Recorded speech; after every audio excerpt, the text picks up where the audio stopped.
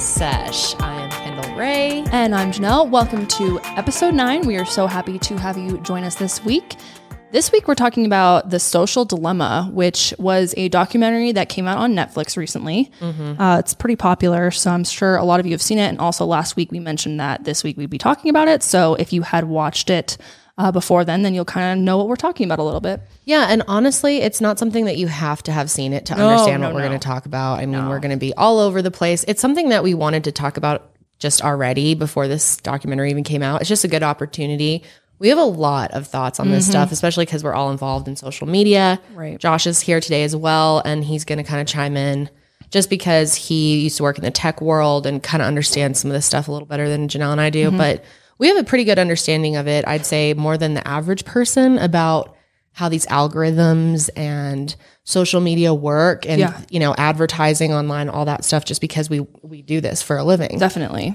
But it was still very eye-opening. I learned a ton of new things, and I definitely recommend watching it either before or after this episode, but we're not gonna give any spoilers away or anything like that. It's, you know, it's pretty factual. We're gonna be going over statistics and definitely. just our opinions. So. I mean, the main gist of the documentary is basically talking about how social media as a whole has really taken over our lives and the detrimental effects that it can have on our mental health. And also, it really goes behind the scenes of, you know, like you were saying, the logistics of how social media works and how does it know exactly what we want to see and what we want to click on and how is it, you know, personalized to everyone. Everyone's timeline is totally different than someone else's. And so we're going to talk a lot about that. But we also have some spicy topics, of course. Yeah, just a few spices. Yeah. There wasn't too much going on this week other than the presidential debate, which was very spicy. That was spicy as hell. But honestly, I'm sure y'all know about it. Yeah. I'm sure you guys have opinions. You have to be living under a rock to have not like heard about the debate. Yeah. It was a lot of yelling. It was a lot of yelling. It was very annoying to listen to. It was. It was a giant shit show. It was. As described on TV. It was a circus, and even the circus had to come out and be like, wait, we do more preparation than the debate. Okay, so don't compare them to us. It was really bad. It was really bad. I thought we interrupt a lot on this podcast and on Mile Higher. Like, damn. We sound amazing compared to what happened then. Yeah, for real. So that's obviously spicy that's going on, but there's not much more to say about that, to be honest. So. No, not really. But we do have a few spicy topics for you guys. Spicy. First up, Carole Baskin. She's in the news again. She's in the news again. Probably for the last time for a while, though. Yeah, probably. She was on Dancing with the Stars again this week.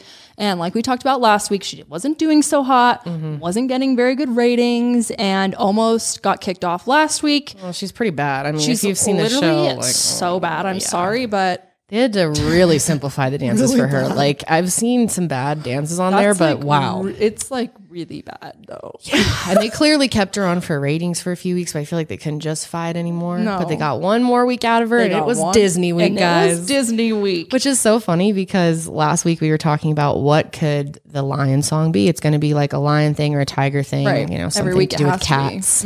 And we guessed, well, she hasn't done Disney yet. Maybe she'll do Lion King. So we were kind of accurate. Yeah, she had a Disney week and she danced to Circle of Life. Nice. And wore a tiger costume. Or actually, no, it was a lion costume, which actually doesn't really even make sense because she's not a lion lady. Oh, I can't believe they dressed her up as a fucking lion. She looked so bad. It was really bad. We'll release some clips, but if you're listening, it was kind of like she had like a full mane going on. Yeah, and I meant like she looks bad as in... Like, I don't mean to like make fun of her appearance or anything. I just think it was just so degrading for her to be prancing around as a cat. She's such a meme that I'm just like, why are you doing this to yourself? Right, of course. Have some respect. She's doing it for the tigers. They couldn't just put her in some like leopard print or tiger print. Like they had to dress her up as a lion. She's always in cheetah print. There'd be nothing special about that. Nothing. But yeah, she was dancing around as a tiger or as a lion with her partner. And then do we have a clip? We do, which we'll play it here.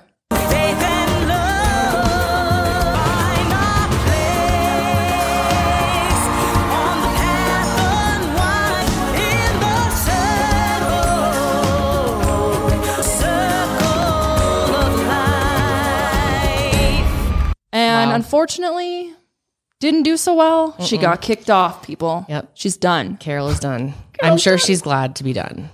Probably, maybe, yeah. She's probably low-key embarrassed because, come on, what the hell? I just feel like the whole thing was kind of degrading. I don't know. Very degrading, but she's doing it for the tigers, Kendall. Yeah, okay, she it's did not say about her, that. it's about She the did say it's tigers. for the tigers. Oh my God. She's spreading awareness in her tiger spreading- yeah. costume, in her lion costume. Oh my God, Carol B. Carol B. Well, she'll be a Living legend meme. forever. Yes. Spicy. What else we got today? So this one is interesting. Recently, TikTok has come out and banned any sort of promotional content, I guess you could say, as far as like weight loss supplements or like weight loss apps, diet apps, which I'm not on TikTok, so I don't really know anything about that. Like, but I guess it's a very prominent thing on that. Maybe you could speak more about it because you are an avid user. Yeah, I was an avid You were an user. avid user. I finally got off TikTok because I just felt like I was getting addicted. Oh, you're and off it's- of it. Yeah. Oh shit. Yeah, I told you earlier I know. I today. thought you were just like No, I've slowing been down. off Oh TikTok damn. Good for for at you. least a month. I haven't logged into it. Really? Yeah. I have. Good for gotten you. off the TikTok. I'm a little too old for it anyway. But yeah, it's just that algorithm is so addicting. And we'll be talking about this the rest of the episode. This topic actually leads really well into what we're going to be talking about today. does. About the advertising and the dangers of social media. And the obvious problem with that is most of the users on TikTok are really young and impressionable and already insecure. And we live in a world with filters and everything's fake and tons of plastic surgery. Every celebrity has it. And people are already so down on themselves that, especially when you're at such a young and fragile age, you could be so easily influenced by these apps. And for me, when I was on it, I often got weight loss stuff. And I figured that's probably because I'm a little chubby. It's like you could lose some weight. But Really? So, out of curiosity, were you following types of accounts that were like body positivity accounts? Or actually, like, yes. I do follow some body positivity, not like any weight loss things. right, but just having to do with bodies. Confident women. Yeah. And there's actually a lot of that on TikTok. And I really liked it for that. Oh, There I'm was sure. a growing community of women, just really lifting others up and empowering others. And I love that type of content. I've always stayed following that type of content. Yeah. It's so empowering. But I wonder if it targets you because it's like, oh, you follow all these accounts. Right. Like You must maybe you have should lose some issues. weight. Yeah. And the ones that I would get a lot were the fasting apps. And I just can't help but feel like I know that it is so damaging. And as someone I've had an eating disorder, my sister has also had an eating disorder. I'm really familiar with triggers and how damaging that can be. And those apps are telling you not to eat for like 16 to 20 hours. Some of them, these fasting apps, they're huge periods. And like, I know that it works for some people. And if you're in bodybuilding and whatever, then it's a technique if you know how to mentally handle it properly and still feed yourself and get your nutrients and everything. Sure. But like the average person or like a teenager could see that and just be like, okay, so if you just don't eat, you'll just lose weight. And so I just won't eat. Right. And so these are just so damaging, and they make you feel like shit about yourself. They just leave your self-confidence completely crushed. And as we're going to be talking about today, suicide rates and self-harm rates for women on the internet, especially young women like Gen Z, is through the fucking roof. Skyrocket. Like, unbelievable numbers. I'm scared for my daughter. Same. My future daughter. I don't Right, have a right. daughter yet, but Yeah, surprise. my daughter, Sadie. No, My it's dog. true though. It is really scary to think about how bad it is now, how bad it's going to get in the future. It really, really is. But I'm really glad they did that because I've been thinking about how that is a problem. I was getting those ads a couple a day. Wow. All the time, especially for fasting apps. That was the main thing I was getting all the time. Apps. That's the new Yeah. thing. So like you can clock in, I'm not eating until, and then it tells you like, oh, you can start eating again now. Yeah. It's really bad. Some of them I believe is like 24-hour periods where it's like, okay, so 2 days a week you just don't eat. And that's a thing that people do in the fitness world to actually lose weight and everything. But That's just it's just so damaging to, give it to the general public, because most of the general public doesn't know what to do with that. I mean, some people who are professionals are maybe on a strict, schedule or something. Maybe they need to do that for whatever reason, or they're training and they're a professional, or they're working with a professional. But these average folks who are on TikTok are not that.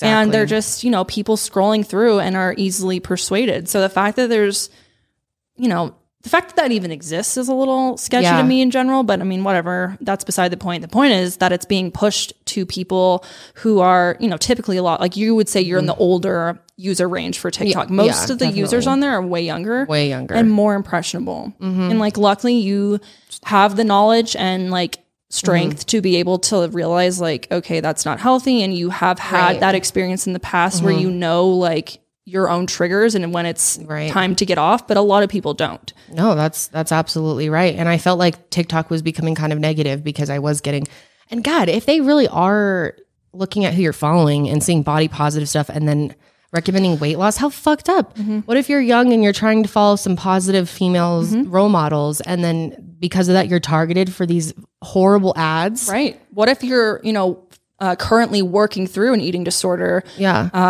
And you know, you're on there trying to find something inspirational or find, you know, ways to feel better about yourself or to find a community. And then there's, that's being pushed to you. You're very vulnerable. I could definitely see how kids would be like, oh, well, you know what? Maybe I should download this. You know, let's try it out. Let's try it out. Yeah. Or they just start, you know, that it plants the idea to not eat. Right. Plants the idea. Yeah. It's extremely damaging. So that's at least some good news that they're doing that. I think there should be way more regulation on advertising. I mean, and we're going to get into that here in a bit, but it's just out of control. It's definitely a scary world we're living in. And I mean, I feel really bad for young women growing up with the standards of beauty that we have today. Yeah. It's really, really hard. And the internet's the worst part or worst place for it. Absolutely. You know, like you can have a really confident day or whatever, a week, and then you get on there, you see one thing and it just burns you to the ground. So it's hard. I mean, it still affects me to this day, like negative comments or whatever it is, or something triggering like that, you know, sure, it can still have an effect on you, even though I'm strong enough to not slip back into an eating disorder. It's still triggering. It's still, it's not great to see. Bad effects on me. Yeah. And it's like how much of social media is having that bad effect on us. Exactly. Because it's everywhere. The ads are everywhere. Right. You know? Exactly. So anyway, that's it for spicy topics this week. Hopefully there'll be some more spicier things happening next week. Yes, definitely. All right. So The Social Dilemma. Very good documentary. Very eye-opening. I thought they did a fantastic job. So if you haven't seen it, it basically featured a bunch of people who used to work in the early days of places like Facebook and Google and Instagram, Pinterest. Some of them still work there today, I believe. I think most of them have moved on. And they talk about their concerns and kind of the back end of how everything works in the world of social media. And it was a really interesting documentary. I really liked it. It was, they had this like kind of movie going during the whole thing. I feel like they were trying to play it out into kind of like a skit so that we could really see, like, you know, related to our personal lives. They had like the typical dinner table scene where the kids can't get off their phone. And they had like these three characters that were pretending to kind of be like the AI behind the phone. And they were the ones that were controlling what, you know, the consumer is seeing and how it's affecting their mental health. They literally had like a little command post. Exactly. Where the three, I think they were each in charge of something different. Like one was engagement, one was advertising. And, one was growth or something. Yeah, it's growth. Maybe that was it. Yeah. And it just basically showed you if there was little people inside your phone feeding you all the stuff that you see, what would it look like? It's kind of just gives you a visual representation of this concept, which is kind of hard to understand how an algorithm works.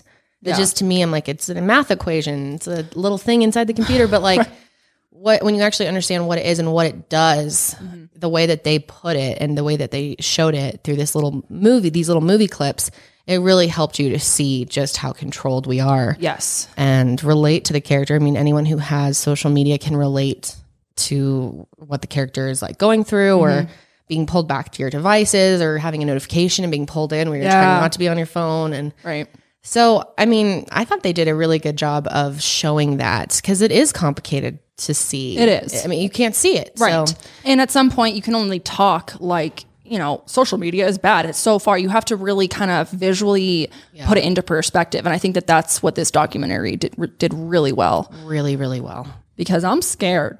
I'm scared too. Like it really shook me. And especially being part of this world, I'm like, oh my gosh. I feel like I'm sometimes on this hamster wheel of social media and like trying to grow. And I've definitely slowed down a little bit, a lot actually, from where I used to be. And I'll talk more about that later. But yeah, it's just, I feel kind of like, this is my job. This whole world is my job. Advertising and numbers and analytics and algorithms. Like it's exhausting to me. And I just wonder how much it it does take an effect on me. You know, are we supposed to have this type of, especially people who have a following? Like, I think this really stood out to you, or would stand out to you if you have a following. Watching this documentary is like really eye-opening. They talked about how just unnormal it is to have so many followers online and seeking approval online, which, you know, even if you don't have a following, you can understand what that's like, trying to seek approval and get enough likes. A lot of people are, you know, obsessing over numbers like that. They talked about how, like, humans, we're not built to have this many opinions of other people thrown at us constantly.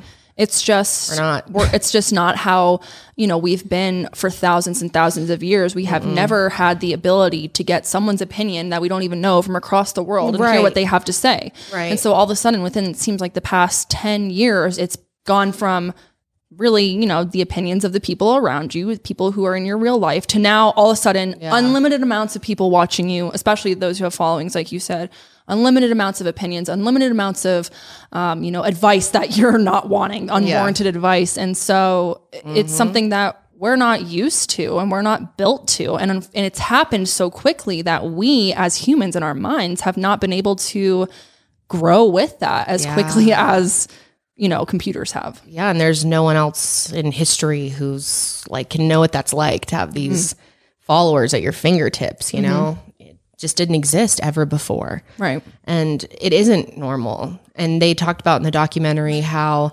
traditionally we're evolved to live in tribes, like smaller groups. And obviously it is in our human instinct to want to be liked. That's literally programmed into our DNA because it's how you survive. You want to like not be killed by your tribe, right? Right. Yeah. You want to be, you know, someone they want to keep around. Of course. But when that's magnified to thousands, and for me, I just hit 2 million subscribers, I think today, or I'm going to get close to it. Any second now. Yeah. And I'm just like, oh my gosh, as exciting and fun as that is now, especially after watching The Social Dilemma, I'm like, oh my gosh, that's a lot of people. That's so much stress.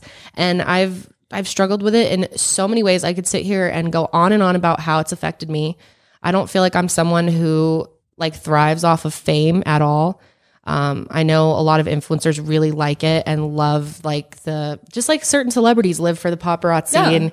And I always think about the Kardashians. Like Kourtney always talks about how she's like not meant for that life, not meant for fame, but Kim eats it up. She's like meant to be that. I'm like the Kourtney. I really like struggle. I get like really awkward meeting people and I always feel unworthy of this. And like it's just such a strange thing to have so many people like looking up to you or having opinions on you or disagreeing with you or whatever it is. Like, it's just overwhelming. It's just a lot, whether it's negative or positive, it's tons of it. Yes. And I always feel overwhelmed to log into my stuff. And and it's something my therapist, I've talked to him about so many times that I can tell he doesn't know how to help me.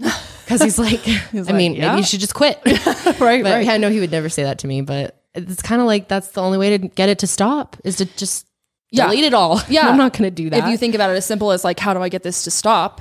Yeah, you'd have to delete it. But I love it. So I'd be heartbroken. It's your job. And I mean, at the end of the day, like, it is your job. It is paying for your bills. So without it, you would obviously have to find a different way to pay bills. And so it's like, I have to find a new passion in life. That would be the biggest thing for me because I have so much passion behind this that I would feel like I'm missing a huge part of me. Yeah, I could see that for sure. But at the same time, it's hard to have this kind of, it's almost like you're addicted to your job, you know, because social media is your job. And then so it becomes in something in your personal life. You have like, you know, you use social media for your personal life and you're in a way that everyone does. But then you have this other side to where it's literally like your lifeline for making money. And so you can't just be like, I'm going to delete it for 6 months. Right. And I guess you could technically, and I definitely have like reeled it back at times where I felt like it's just gotten to an unhealthy level. And I guess we can just get into the idea of social media addiction and how much we all struggle with that. First of all, I want to ask both of you guys what apps you feel like you're addicted to. Like, how do you use your phone? Where's your screen time spent? Because everyone's is so different. It is. Yeah, it's totally different. Mine, if you were to look at my screen time, it would say that my 2 top apps are YouTube and Twitter. I am full-fledged addicted to the YouTube app. It is bad. Like, I'm on that bitch all day. Me too. It's really bad. And sometimes I feel like you don't really think about YouTube as necessarily like a social media, especially if you're not a creator and you're just, on your subscription page. Right. But it totally is. It is. Right? Like it's people's lives and opinions being thrown at you just like how every other social media is. So that's the one that... Especially if you post on it. Right. Then it definitely is social media. Exactly. Yeah, absolutely. Yeah. But yeah, that's mine. And Twitter, I just love Twitter because I feel like that's where all the people from... the depths of the internet hang I out. was going to say like the trash of the internet, but I am also said trash of internet. Same. I like it. That's why I like Twitter, because it's just like anything fucking goes. It's just wild. Like sometimes just reading other people's fights. And, like, it's just so interesting. Yep. But yeah, I would say the exact same. I personally don't have any personal social media. All of my social media that I have is related to my channel. So I don't have like an app that's just my private thing with my friends. Like I'm not on Facebook. I haven't been on Facebook for years, and that was the best decision I have ever made. Like I am so glad. Getting off Facebook? Yes. I feel like that affects me more. Personal opinions of people I actually know versus just the randos. I'd rather hang out with randos and look at rando stuff than like see all these people that like, I mean, no have like offense, a personal connection. Isn't there some people that you have on your Facebook that you're just friends with because you're friends with them, but they're kind of annoying and like, of course, I had too many people like that I was getting on there and I was getting mad and I was getting like bad vibes. So I was like, I am off of this app. I'm just done. And I just one day logged off and never got back on. And I'm so glad. I used to be addicted to Instagram, like addicted to Instagram for sure. I was on that all the time, obsessing over likes, obsessing over, just little things, how my feed looked and pictures, going back and looking at other old pictures and this and that. And it's like such a grind. And eventually I burnt out at that and pretty much got off Instagram. Like if you follow me on Instagram, I barely ever post on there. I'm trying to crank it up a little more because it is my job. And sometimes I do like using it. Like social media is one of those things that's like a double-edged sword. Right. I've gotten so many good things out of it. I've met endless, wonderful humans, and I love connecting with my subscribers. It like brings me so much joy. There's just also this overwhelming factor that comes with it. Sorry if you just heard Josh yawn. He just yawned into his mic back there. My bad. Well, I was going to say... I'm not boring. Well, you do have a Facebook page, just so you know. Oh, yeah, that's true. You have one for your channel, but you don't have a personal one. Right, anymore, I don't have personal Facebook. Yeah. But I have, it's not managed by me, though. I don't log on to it. I don't even look at it. It's run by another company. And I wouldn't have started it unless someone else wanted to run it because it's just too much. Totally. It's too much. And I feel like that's the biggest thing, especially if you're in this as a living, you have to learn how to have limits. And it took me forever to figure that out. Like, for a while there, I was obsessing over my subscriber number to the point where I was checking it like 5-6 times a day. Like in the early days, like count like, 10 more, 5 more. Interesting. Like, obsessing over likes and this. And it was like such a high because it's instant gratification. Absolutely. Like someone being like, you're beautiful. You're awesome. I love your videos. Here's a like, here's, and you just kind of feed off of that. And it becomes addicting. Like you just go back for more. Every time you feel sad or you need a dopamine rush, get on the social media. It's just like gives you that satisfaction. You were saying earlier that it's proven that tapping, like using your phone is similar. The scrolling motion in your thumb is giving you the same like serotonin dopamine response in your brain that gambling does. The act of pulling that, the trigger. I don't even know what the fuck. The pulley. The pulley thingy on the, what I'm talking about, on the casino machines, the slot machines. It's the same reaction that your body is getting, is that addicting, that instant satisfaction. And it's scary to think about how, it's almost like it's so available to us though. It's right in the palm of our hands that it's so mindless. Yep. We go on it. We don't even think about it. I know. Sometimes I'll be on an app, then I'll get off of it and I'll go right back on it because I literally just forgot I was on it. And I'll be like, wait, I was just reading this. Yeah. Yeah. Like, so many times on Twitter, like I'm reading the same tweets and I'm like, wow, nothing new. It's really bad. And for a while there, like I said, I was addicted to TikTok, like really bad. And I had to force myself off of it. And I'm so glad I've just kind of gotten off that app. As much as I really do like TikTok, I'll probably still get on like once in a while, but geez, I was telling Janelle earlier, like I was like, couldn't even like, I like would in the bathroom be on TikTok, in the shower. Like it was like ridiculous at one point. So, you got to reel it back in. And I guess I like TikTok a lot because it was a social media app that wasn't connected to my following and everything. And I don't make TikToks. I make like little ones about my pets, but nothing like true crime. And it was You're just truly like, I'm there just as like a user. A real user. Right. And that's why I kind of liked it. But yeah, I've gotten off of that. So I really use Twitter, occasionally Instagram, and then YouTube. I'm addicted to YouTube. I'm on that all day. Talked about it before. It's like, I don't like silence. I want to hear something at all times. I don't care if it's the most boring vlog from the most boring vlogger on my thing. I'm like, I'll listen to your boring vlog. Because I have nothing else to listen to and I just want to hear something. So all of that stuff is super, super addicting.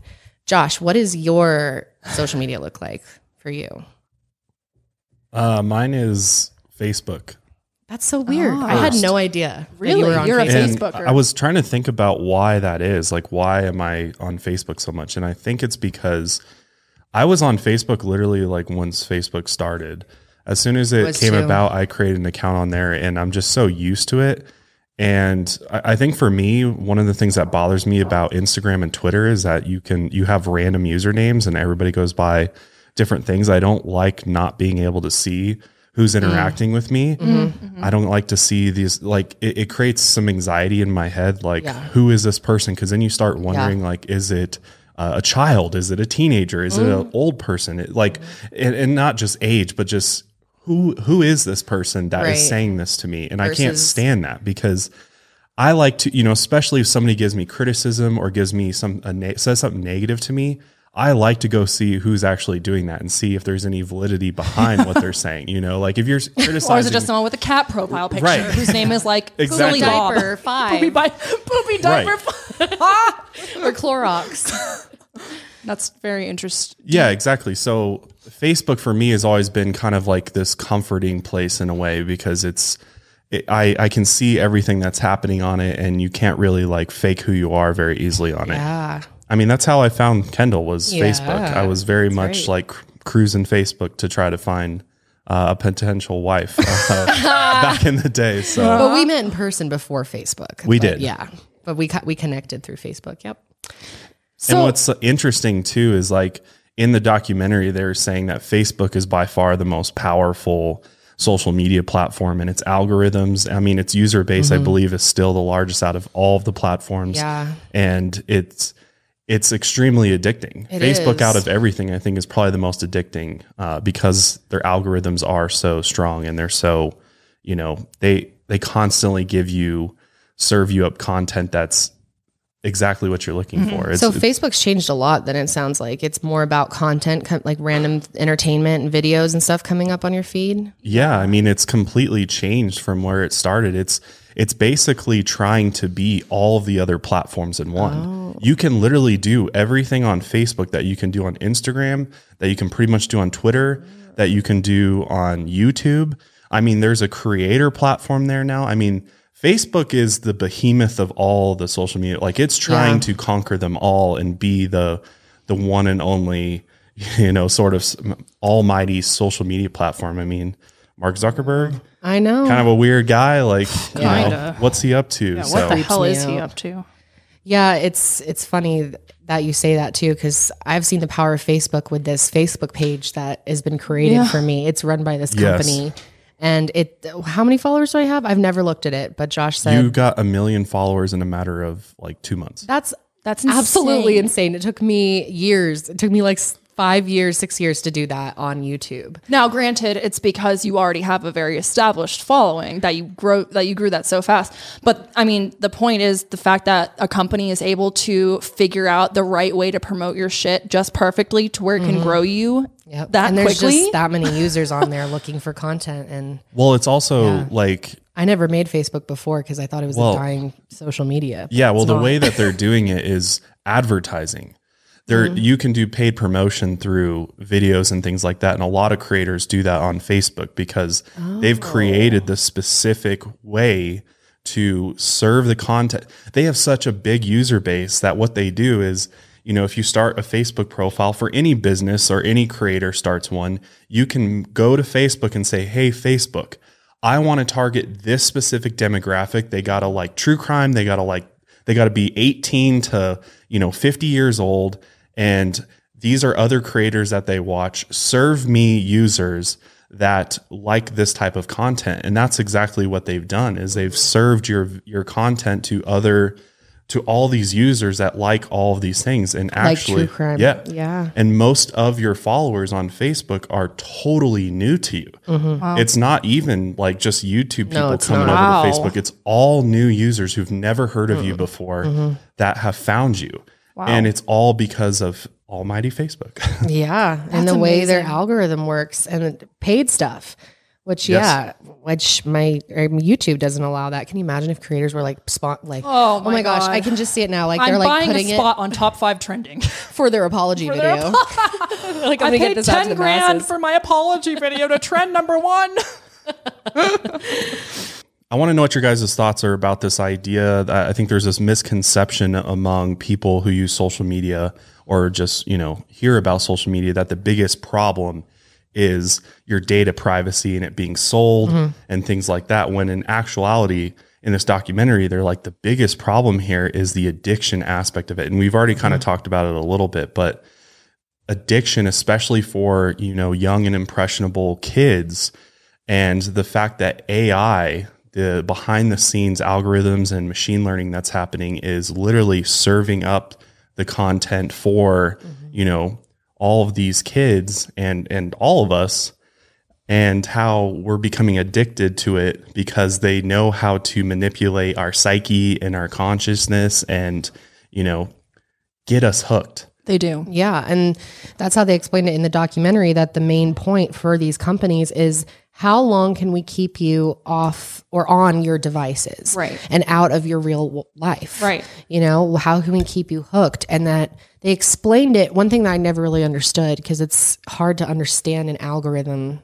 That's just such a complicated concept. What is an algorithm, right? Right. I mean, this algorithm can understand you to such a high level. They explained it that every company, there's so many companies out there making these models of you. Like, think of it like voodoo doll versions of us, like in a digital computer being stored. Like there's Kendall the voodoo doll in a computer.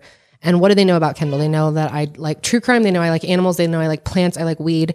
I like candles. Blankets, yeah, right. That stuff gets served up to me. Astrology. I like YouTube. I like this. That stuff just comes to me, especially with TikTok.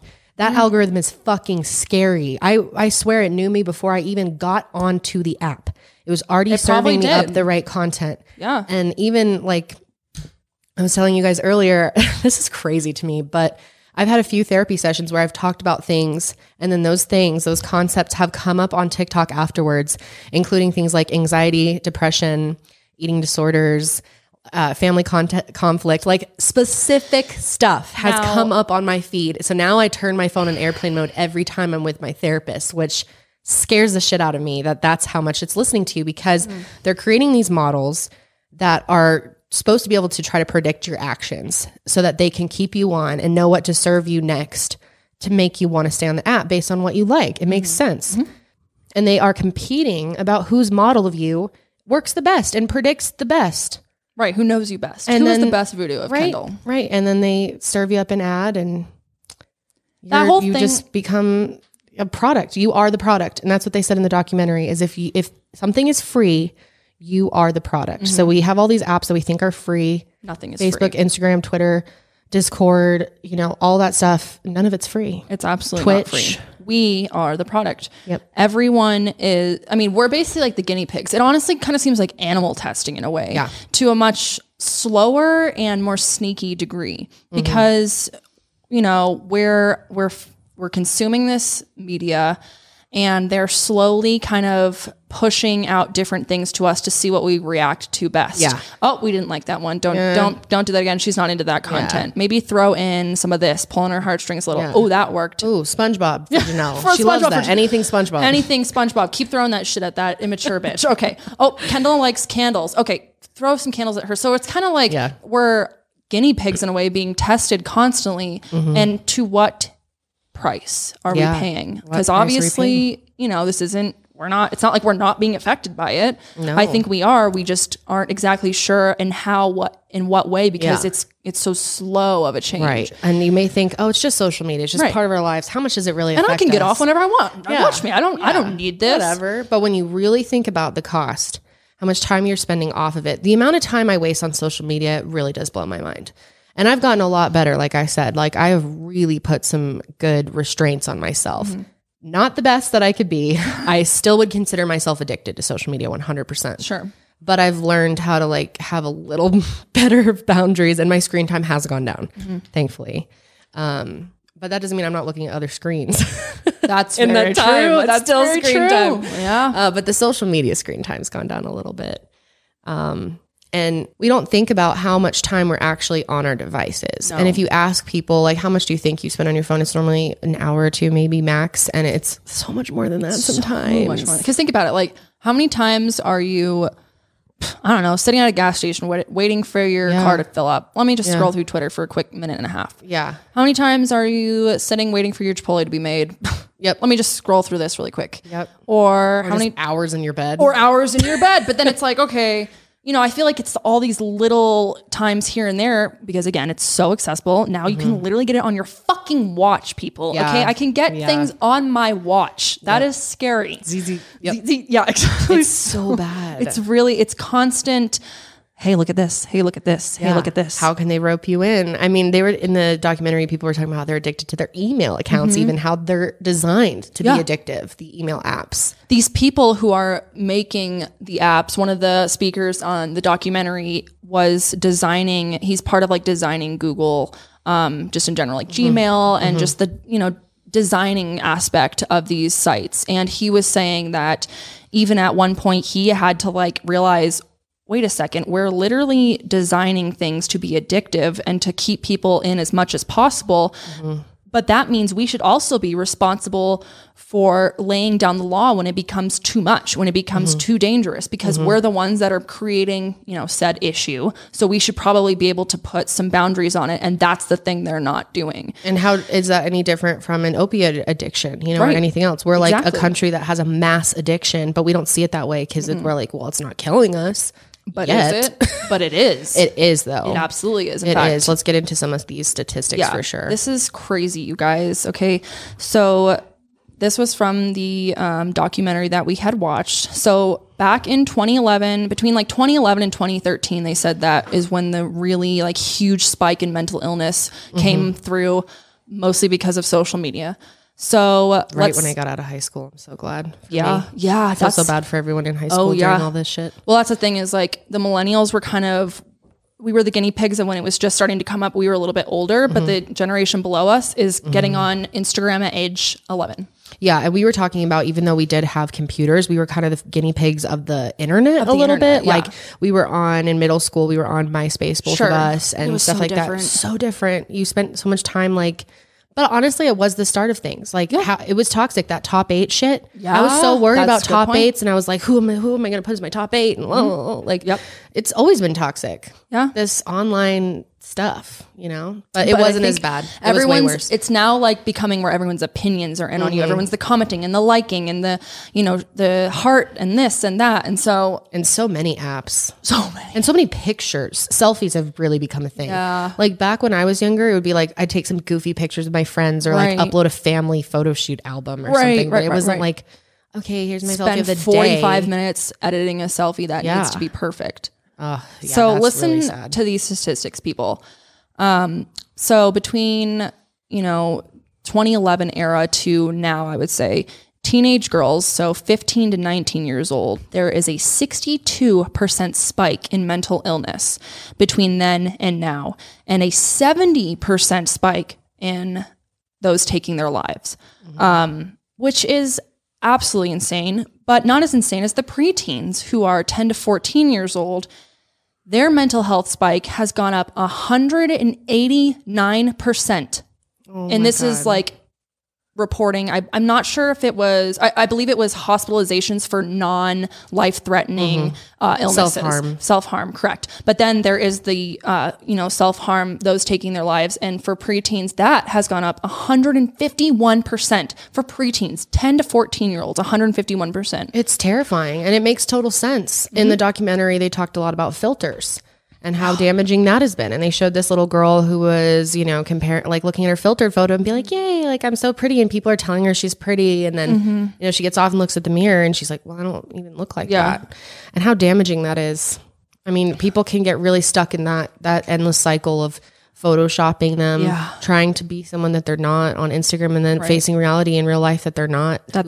They're portraying themselves to be. Yeah. And they're the ones, you know, it's normally you that's obsessing about it the most and looking at every little detail and, you know, closing up on all these things. Like sometimes I like don't even want to post a picture of myself these days because it feels like you have to be so perfect. And sometimes I'll have like my mascara will look weird, or like my eyeliner wasn't good, or I see my wrinkles, or I have a zit or whatever. And I used to just post pictures so easily. Like I've changed the way I use social media so much. When I was on Instagram at first, I didn't even use editing apps. I just took a picture in Instagram, just took it, and it was a square, and I put a little filter on it. But now it's like, it's you know, a production. you have, normally people have some type of like multiple editing apps that they're going through and a whole theme for their Instagram. And it's like, I just can't imagine having this pressure. It's one thing to have this as your job as an adult and deal with it. Like maybe you're in a better mental place when you're older, but like, I just can't imagine that as a kid. Well, let's like all think back to a second when if you're around our age, like in your 20s or older, think back to when you were in middle school and how fragile you were as, you know, just a person trying to figure out who they are, going through puberty, your body's changing, things are fucking weird. The opposite sex is weird to you. And, you know, it's this whole awkward time of trying to figure out who you are and trying to accept yourself and trying to be accepted. Yep.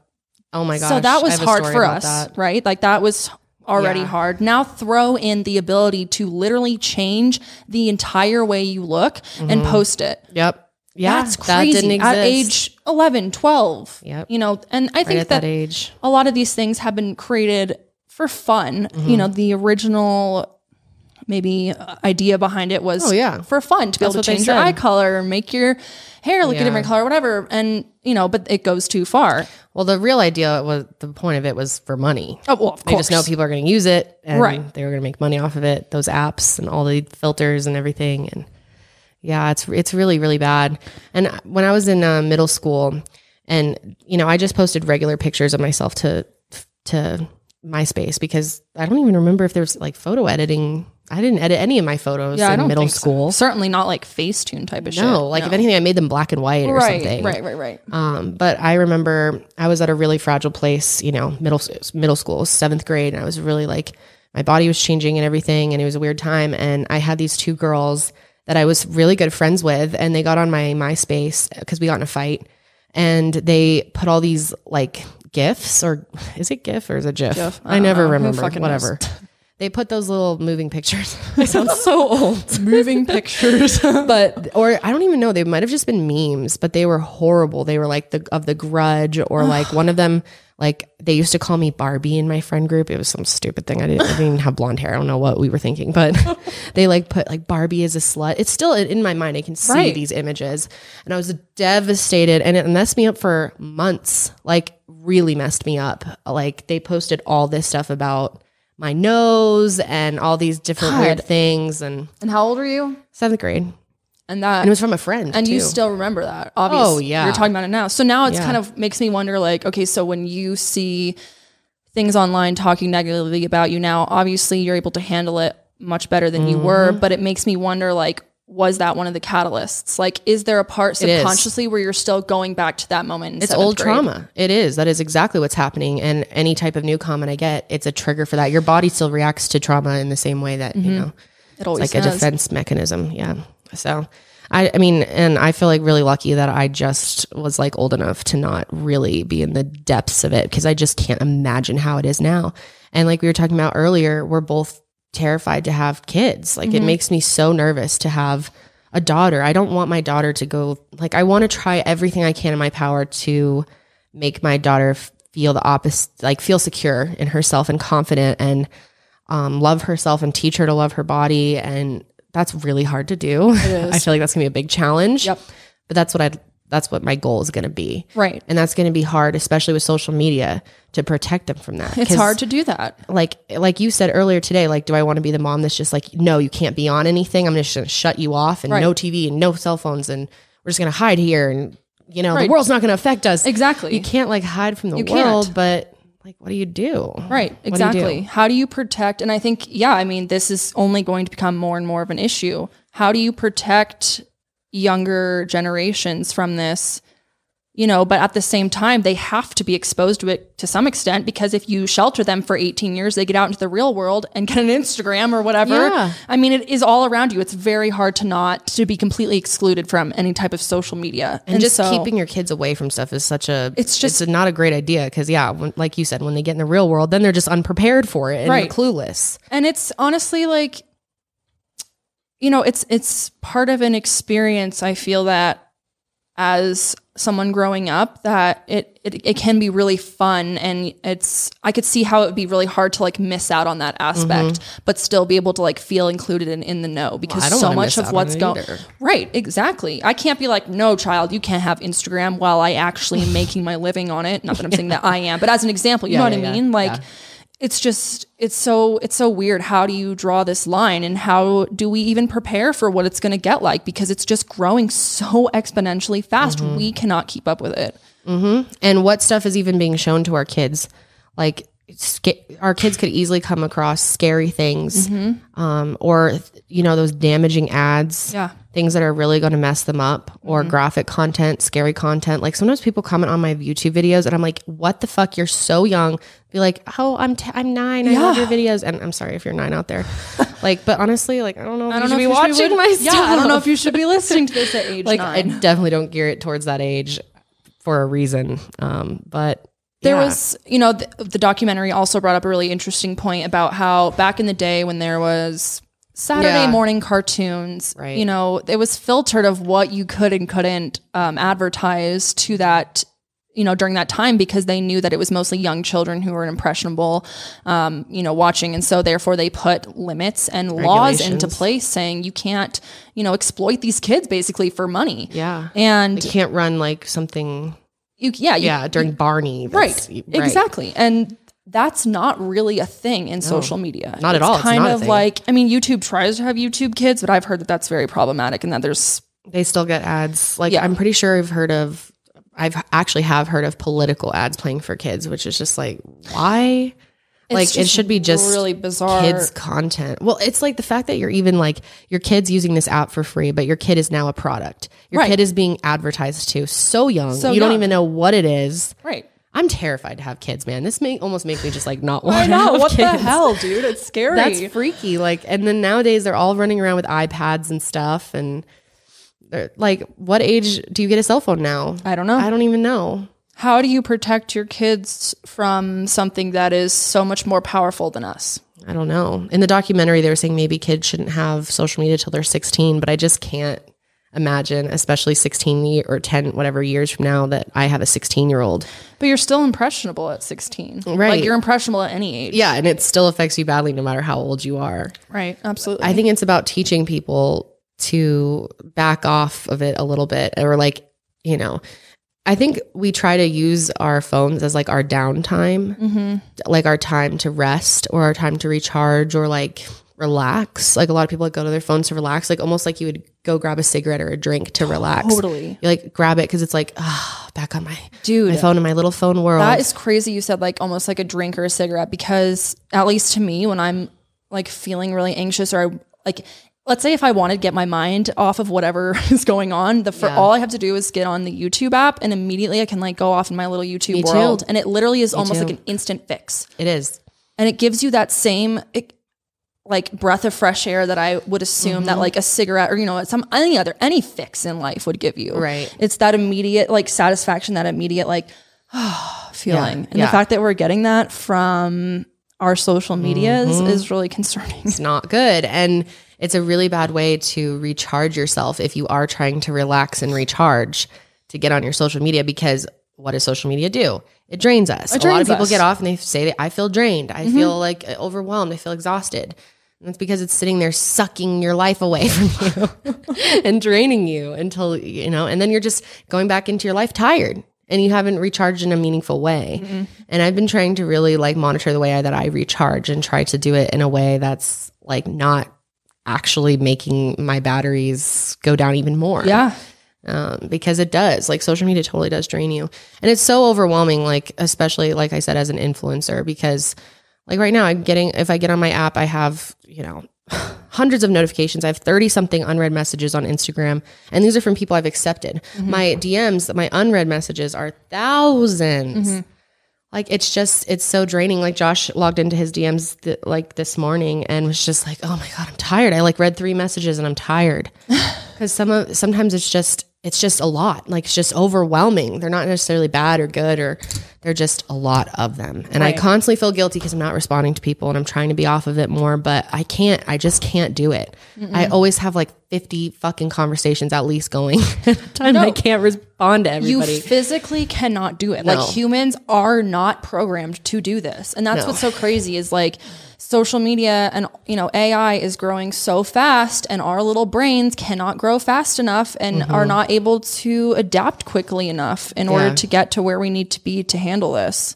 And so, what is this going to lead down? And, this also kind of brings in the conversation of, when you're on social media, you only see really what you want to see and what you agree with. That is something that is really interesting that the documentary brought up. And something I could really relate to. I mean, I think everyone would agree, if you live in America at least, that politics have gotten so insanely toxic and scary and horrible.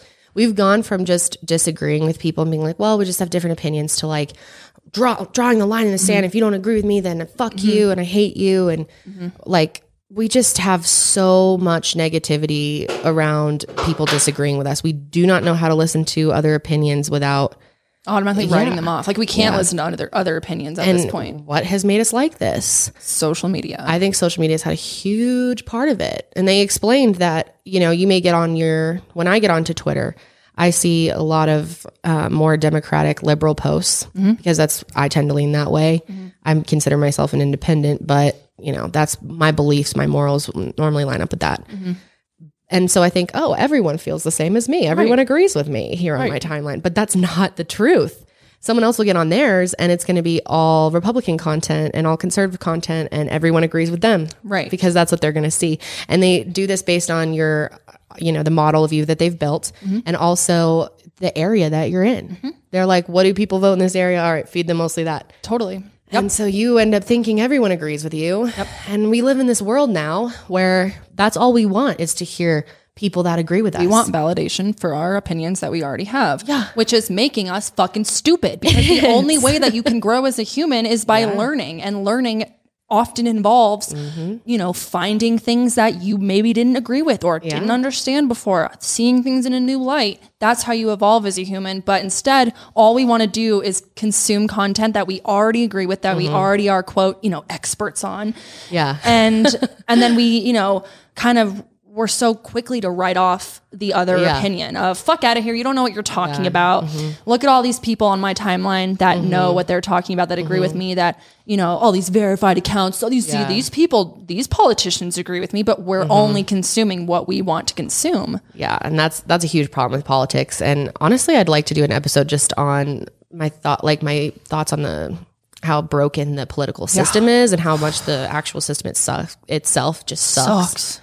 But without getting too much into it, I mean, the way that we watch media of people that agree with us too, we have news stations where it's the left and the right, and there's one that's supposed to be kind of in the middle, but they're not it either. So no, we just don't have anything. It'd be great to just turn on the news and it's just news, and there's no opinions. Right. I don't need to hear all these people's opinions. That's why I never watch the mainstream news anymore. But at the same time, you can't deny that it feels good to have your opinion validated. Yeah, but that's so toxic. And terrible. Like you said, we're not growing at all from that. No. And you can't really independently think if you're constantly consuming stuff that you already agree with, and basically believing everything that you're being told to believe from the source that you trust, the source that you are part of, that you align with, that you just, it's so bad. There's a million things we could talk about politics, but one of the biggest problems when it comes to social media and politics is the way that it's been used as a weapon, the way fake news has been spread.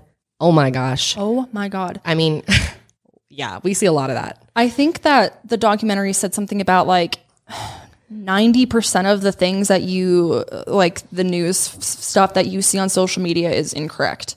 That's how much fake, or maybe it was that fake news is spreads 90% faster or something like that. I think it was something like that. Something like that. 90% of what I see. Maybe it wasn't. It was something to do with trust like, anything. I think fake news spreads 90% faster. So you're more likely to see fake news than, you know, what's actually going on. Because negativity sells and scandal. Yeah. Like, truth exposing. And obviously there's a lot of conspiracy theories out there. We're obviously people who really like conspiracies. We believe in a lot of them, but there's a lot that we don't believe in, like majority of it. And the way that things are spread without any source, just fake things. And then people will come to me and be like, oh, you need to do your research on X, Y, and Z. And I'm like, where's what research? Right. What source? Someone on Facebook? Right. Your aunt posted something? Like, dude. Your aunt. I mean, just how quickly someone will share or believe something and accept it as real without actually knowing that it's real, without an actual source, because it fits their narrative. And that's so problematic on so many levels. Yeah. It was crazy. Once again, one of the folks in the documentary was saying, they kind of asked him, like, what do you think is the worst thing that could happen, you know, out of this? What's the worst outcome? And he kind of paused for a moment. He was like, if you're talking about, you know, in the short-term future, as far as like our lifetime, he's like civil war. And at first I was like, damn, that's dramatic. But then I was like, you know what? I can absolutely see that happening. We're more divided than ever right now. We are more divided than ever, and we really don't like hearing things that we don't already agree with. I don't know if we'd ever go to civil war though, because I feel like people are too lazy to get the fuck off their phones and actually go fight in real life. Like, is someone going to fight off of Twitter? I don't know. It's a lot of people saying hate on the internet, but that's already easy to do in your pajamas from your house. I was going to say, social media already is a civil war. Yeah, it really is. No, that's a very good point. Yeah. But it's just showing the fact that we are so divided, we're so hostile, and we're so quick to write people off when they don't align with our already established beliefs. I'm guilty. I'm totally guilty. So am of I. That. So am I. There have been plenty of times I've read something like, you fucking idiot. Yeah. I don't know what they're talking about. And that's not good. No, it's not good for this human species, right? No. Because one of the things that I found really interesting in The Social Dilemma was the fact that they were talking about how, you know, I think there's a lack of understanding by the general public about technology and AI specifically. And I like the fact that they were explaining how AI is already running everything. Like, they were saying that at Google, Facebook, Twitter, Instagram, there's only a handful of people, engineers, that actually know a tiny bit about the algorithms and how the shit works. But for the most part, it's controlling everything on its own. Which is not shocking with YouTube. No. We know that. Yeah, right, exactly. We know people aren't watching our content. So for me, like, this was like a wake up call, like, holy shit, we got to really figure out what we're going to do about not only social media, but just technology in general. And like, we got to get some control over this, because if we let these tech companies just like go at it and just continue to, you know, letting the shit advance and get smarter and smarter, we're going to be in a world of trouble. And as people, we're dividing more and more and more. Think about where it's going to be in 20 years from now. If it exponentially increases, you know, 2 or 3 times every year, I mean, that's a scary thought to think about, because there could be a point where we're so divided as humans that, you know, we all of a sudden realize that, okay, you know, we're under the spell or the addiction of technology, and technology runs every facet of our life. And, you know, how long will it be before your handheld phone, you know, this phone, you're not carrying it around in your pocket. This is in your freaking head. Yeah. You know, what's Especially that going to look like? Yeah, that shit's Elon scary. Musk. Shut that down. I know. And it's so funny listening to Josh, like, because when we first started this podcast, he had just gotten out of the IT world. And obviously when you work in IT, you're like super pro technology, and like you were always pro advancement. You know, I was on the opposite side. Like, this is really scary. This is a problem. And you were like, well, you know, it'll be cool when we're all this robotic society. It'll be so cool. And it's interesting to see how you've changed the more you've learned about this stuff and have been in the social media world. You've shared with me how toxic it's been for you, you know, being on these apps and just the whole experience. It's an amazing thing. Don't get us wrong when complaining about this, by the way. This is the best thing in our lives. We're so grateful. But it can be hard, just like it is for anybody else. Social media can be really toxic. Yeah, well, for me, it's just like, I think once I got out of IT and I got out of just, you know, the corporate world and I got to be more free, I realized how much I missed the natural world, and I missed that connection to, there's a lot of people out there who I really look up to that say one of the biggest problems in our world is we've lost this connection to spirit.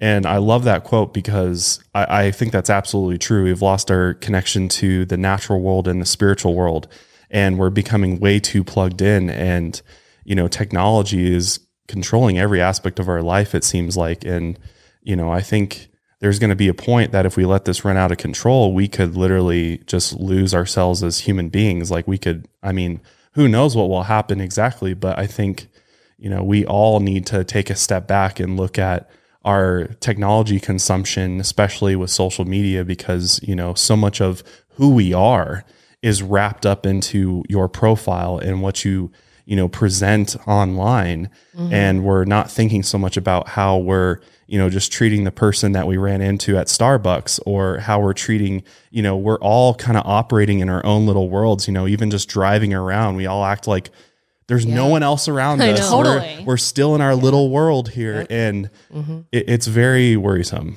I got to say. Yeah, I completely agree. I thought maybe you should just delete your social media, babe. Because you just hate it. And I feel bad making you have it, I don't make you have it, but I suggested. Well, it is a tool. That's the thing. It is a tool, and our job requires us to have this as a tool. Yeah. And it is nice to reach out to people, right? Yeah, exactly. And I like to communicate with fans and things like that. I do like to, because it is hard to do this job to just nothingness, and not have any sort of a feedback. That wouldn't really work. We have no idea who we're even saying this stuff to. And that's why it is nice, is because we're all so far away. We're all so spread out. So it does bring us closer in a sense. Because we love that when we get to meet people in person. Right. Exactly. Or you'll get on Twitter, and once in a while someone will reach out to you and it really makes your day, or makes you think, or really, has an impact on you. And it's wow, how cool is that? I would never have, had that experience without social media. Right. Totally. It's made the world a smaller place, but it has come at a cost. Yeah. And unfortunately, I think the biggest lesson from there was actually some criticism towards the Social Dilemma documentary, because it presents this really kind of scary future with social media, but they didn't really give us any answers as to how do we fix this problem that we have. Well, actually they did. At the end of the documentary, they literally gave all these suggestions of little things you can do to limit social media. Well, it was get off of it. But I'm talking about the larger issue. Turn it off at night. Yeah, larger issue. There's personal things you can do. Yeah. But I'm saying the larger picture here is, how do we stop, from the larger level? You literally have to delete it. We have to just ban it then. Because that's not going to happen. It's we're okay, how do we fix this?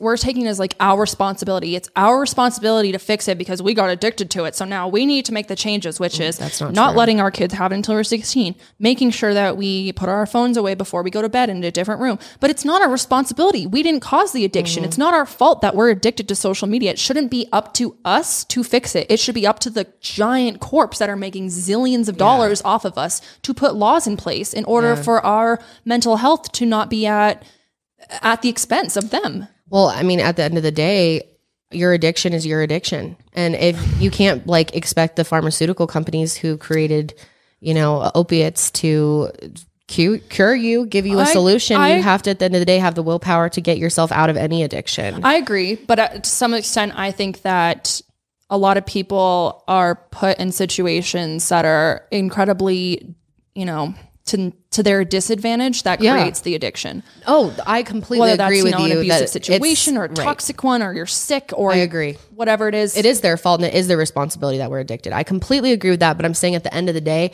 we are the only ones who can break our addiction to social media. Sure does seem like that, right? Yeah, they're not going to do I don't think they're doing anything anytime soon. They're all about profit, and that's what they really drove home at the end of this documentary, is profit is above everything. And that's what's wrong with our society. It's why our planet is being ruined, why we're over drilling and we're killing animals and we're not giving a shit about it. On the grand scale, they keep taking our resources, keep mining until there's nothing left. Short-term profit for a quick buck. Yep. Because even though it'll fuck up future generations, who cares? What we're doing is creating huge long-term damage, but we don't give a fuck because we need to get what we need to get right now. Yeah. Are we going to change? No. It's okay. So they're going to keep using us as long as we'll be on our phones. Until we have a revolution, revelation, whatever, and decide we're not going to be on it anymore. That's it. We're done. We're the product. They're going to keep using us until there's nothing left to take from us. Which is typically how it works in the past, right? When humans are, or when a set of humans are disadvantaged, it typically takes that set of people to rise up and say, this is bullshit. We're not putting up with this anymore in order for there to be change. I mean, that's what's happened with tons of, historical events. And that's what I meant with my comment about addiction, is that we're going to be the only ones who can break us out of this. I would agree with that, because they're never going to stand up. Like the day the pharmaceuticals step up and become the cure for addiction, I'll believe it. Right. That's never going to happen. We are seen as profit, and that's it. So it's, I think, in your own life, what you can take away from this, and that's why I think watching this documentary is super helpful, is making little changes. Not just continuing to go along, because that's what we do now. And, think about other things that you could be doing with your time on your phone, even if you have to turn off the internet. I think the internet is the biggest problem here. Like you can use a device like a television or your phone on airplane mode and play a game and like use a device. It's the internet connection. It's the ads that are constantly being served to you. It's the connecting with the other like people outside of the world that's really bringing in all the toxicity. Because again, like you can play Roller Coaster Tycoon on your iPad and having a great fucking time. It's so good for me. I love Roller Coaster Tycoon. I highly recommend downloading it because it's free. It's the old game. It's not connected to the internet. So they're not like, press this for, watch an ad and get a free coin. Like it's off. And I love that. Roller Coaster Tycoon, if you would like to sponsor the session, please let us know. I'm fucking addicted to it, but it's because I've been trying to be off of social media more often, but I like time on devices. So I'm like, trying to spend some time doing things that are, not on the internet. Even like listening to, my therapist was like, if you like listening to YouTube videos so much, maybe you should just listen to a book instead, which I do, but I'm trying to up that content, like listen to it more books and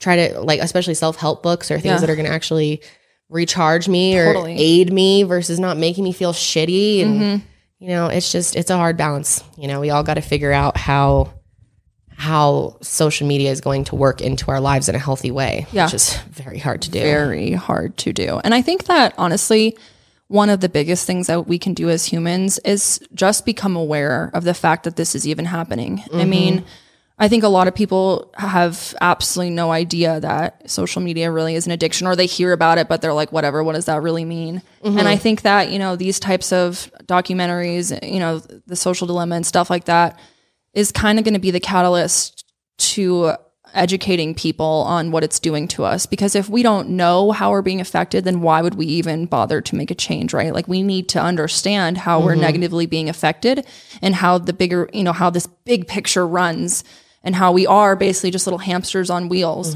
in order for us to be like, wait a fucking second, that's not cool. Something's not right with that. But until we educate ourselves and until we really come to terms with the fact that this is fucking us up, we would have no reason to change it. Yeah, absolutely. And I think it's about learning how you can fill your life with things that make you happy and not give you anxiety. Like think about things like, if you have so much time in a day, how much time do you want to give to your phone versus you could do something else for an hour and see how much it gives back to you versus 4 hours of sitting on your phone. Yeah. It's going to be like more meaningful time. I mean, how fast time moves by when you're on technology. It's like scary sometimes. I'm like, holy shit, I've been scrolling TikTok for 2 hours. Yeah. I'm like, let me write get the fuck up. A paragraph of my paper and then I'll spend the next 4 hours on my social media break. It's absurd. It is absurd. And like sometimes, I mean, I know a lot of you out there probably have, social media screen time up to like 10 hours. Yeah. I'm sure some of you out there, if you're like a podcast listener, you're like not new to technology, that's for sure. So I don't know. I'm really curious if any of our listeners have kids who are kind of reaching the age of, dabbling into social media. Yeah, what the hell are you doing? How are you helping? What the hell are you doing? Because God, I don't know what the right answer is. Me either. I don't know what the right answer is. Josh, what do you think we should do with our future kids when it comes to social media? Like, are you going to be those weird parents who are like, no internet until you're 18? No, absolutely not. I mean, kids are on the internet from like straight out of the womb, pretty much. Literally. Like They're plugged in. 1-year-olds are working their mom's phones. Yeah, exactly. I think insert their Neuralink as soon as they're born. Oh my God. I think the biggest thing is just being aware of what they're doing and trying to track. Like, the good thing is that there is a lot of technology out there that you can use to monitor your child's usage on their devices. That's true. And I don't think it's, for whatever reason, it's not advertised as well as it should be. And it's not, people just don't know about it. Like, Disney has their own brand of software that they actually have for devices and things like that, that they sell so that you can see all of the websites they go to. You can see you get like a report breakdown of their social media usage and everything, plus following your kids, obviously, making sure you have access to their passwords, usernames. I think there's ways to do it. But at the same time, your kid's going to fight you on a lot of that stuff. And I know from my own experience, I used to fight my parents on, why are you checking my browser history, and things like that. So, and we had a completely different upbringing. My parents never, ever saw what I was doing. They never looked, never checked, never read messages. They gave me so much privacy. And I mean, I will tell you, people will disagree with you on that. That's a super controversial topic, is how much should you be monitoring what your kids are doing? I agree with you. I think I will monitor quite a bit because I know what the fuck's out there, and I don't want my kid ending up in some terrible situation. Like, I've seen too much to let them just free roam the whole internet without at least monitoring some things. But it's to what extent? Because you do want to give your kids some privacy. Yeah. Like, I wouldn't want my parents listening into my phone conversations or checking my texts and reading stuff. And I think you want to respect them as an individual. Boundary. They're still an individual. But at the same time, it's a dangerous world, and you want to protect your kids, and you can't even just put them on YouTube Kids anymore because that's trash. I've heard there's really creepy shit on there. So I don't know. I don't know what, I really do want to hear your guys' opinions. Josh and I aren't parents yet, so we really don't have too set of what we're going to do yet. But I'm really curious to hear what other parents are doing right now. Cause this is a scary issue and you can't do nothing. Right. And unfortunately it's only going to get worse, if you want to call it that. Yeah. Get more intense. Yeah, I know. It really is. I mean, especially now with this Neuralink thing. Holy shit. That's brain implants. That's the whole other thing we haven't even talked about. The new world of literally putting technology into your body. That's sick. I'm never doing that. I am saying right now, I will never fucking do that. They're going to have to strap me down to get me to do that. No way. Well, and what happens when everything goes virtual reality? Like, what happens when, there's no Nintendo, no PlayStation, everything is literally virtual world. Everything. Like, come over to my virtual beach house. Let's go have a virtual family vacation. I'm not going to do well in that time because if I'm on virtual reality for more than 10 minutes, I throw up. So, well, don't worry. I'm sure they'll have a cure for you. Hey, for all of you who are puking over here, take get a this. Little IV of Zofran. That's right. On the couch. Buy one product, get half off Zofran for the next 6 months. It's scary. It is. I don't know what's going to happen, and we're kind of just in for the ride, right? I mean, we can't. It's not stopping. It's not going away. That's the thing, and we all watch these movies knowing that it's not going to go away. No.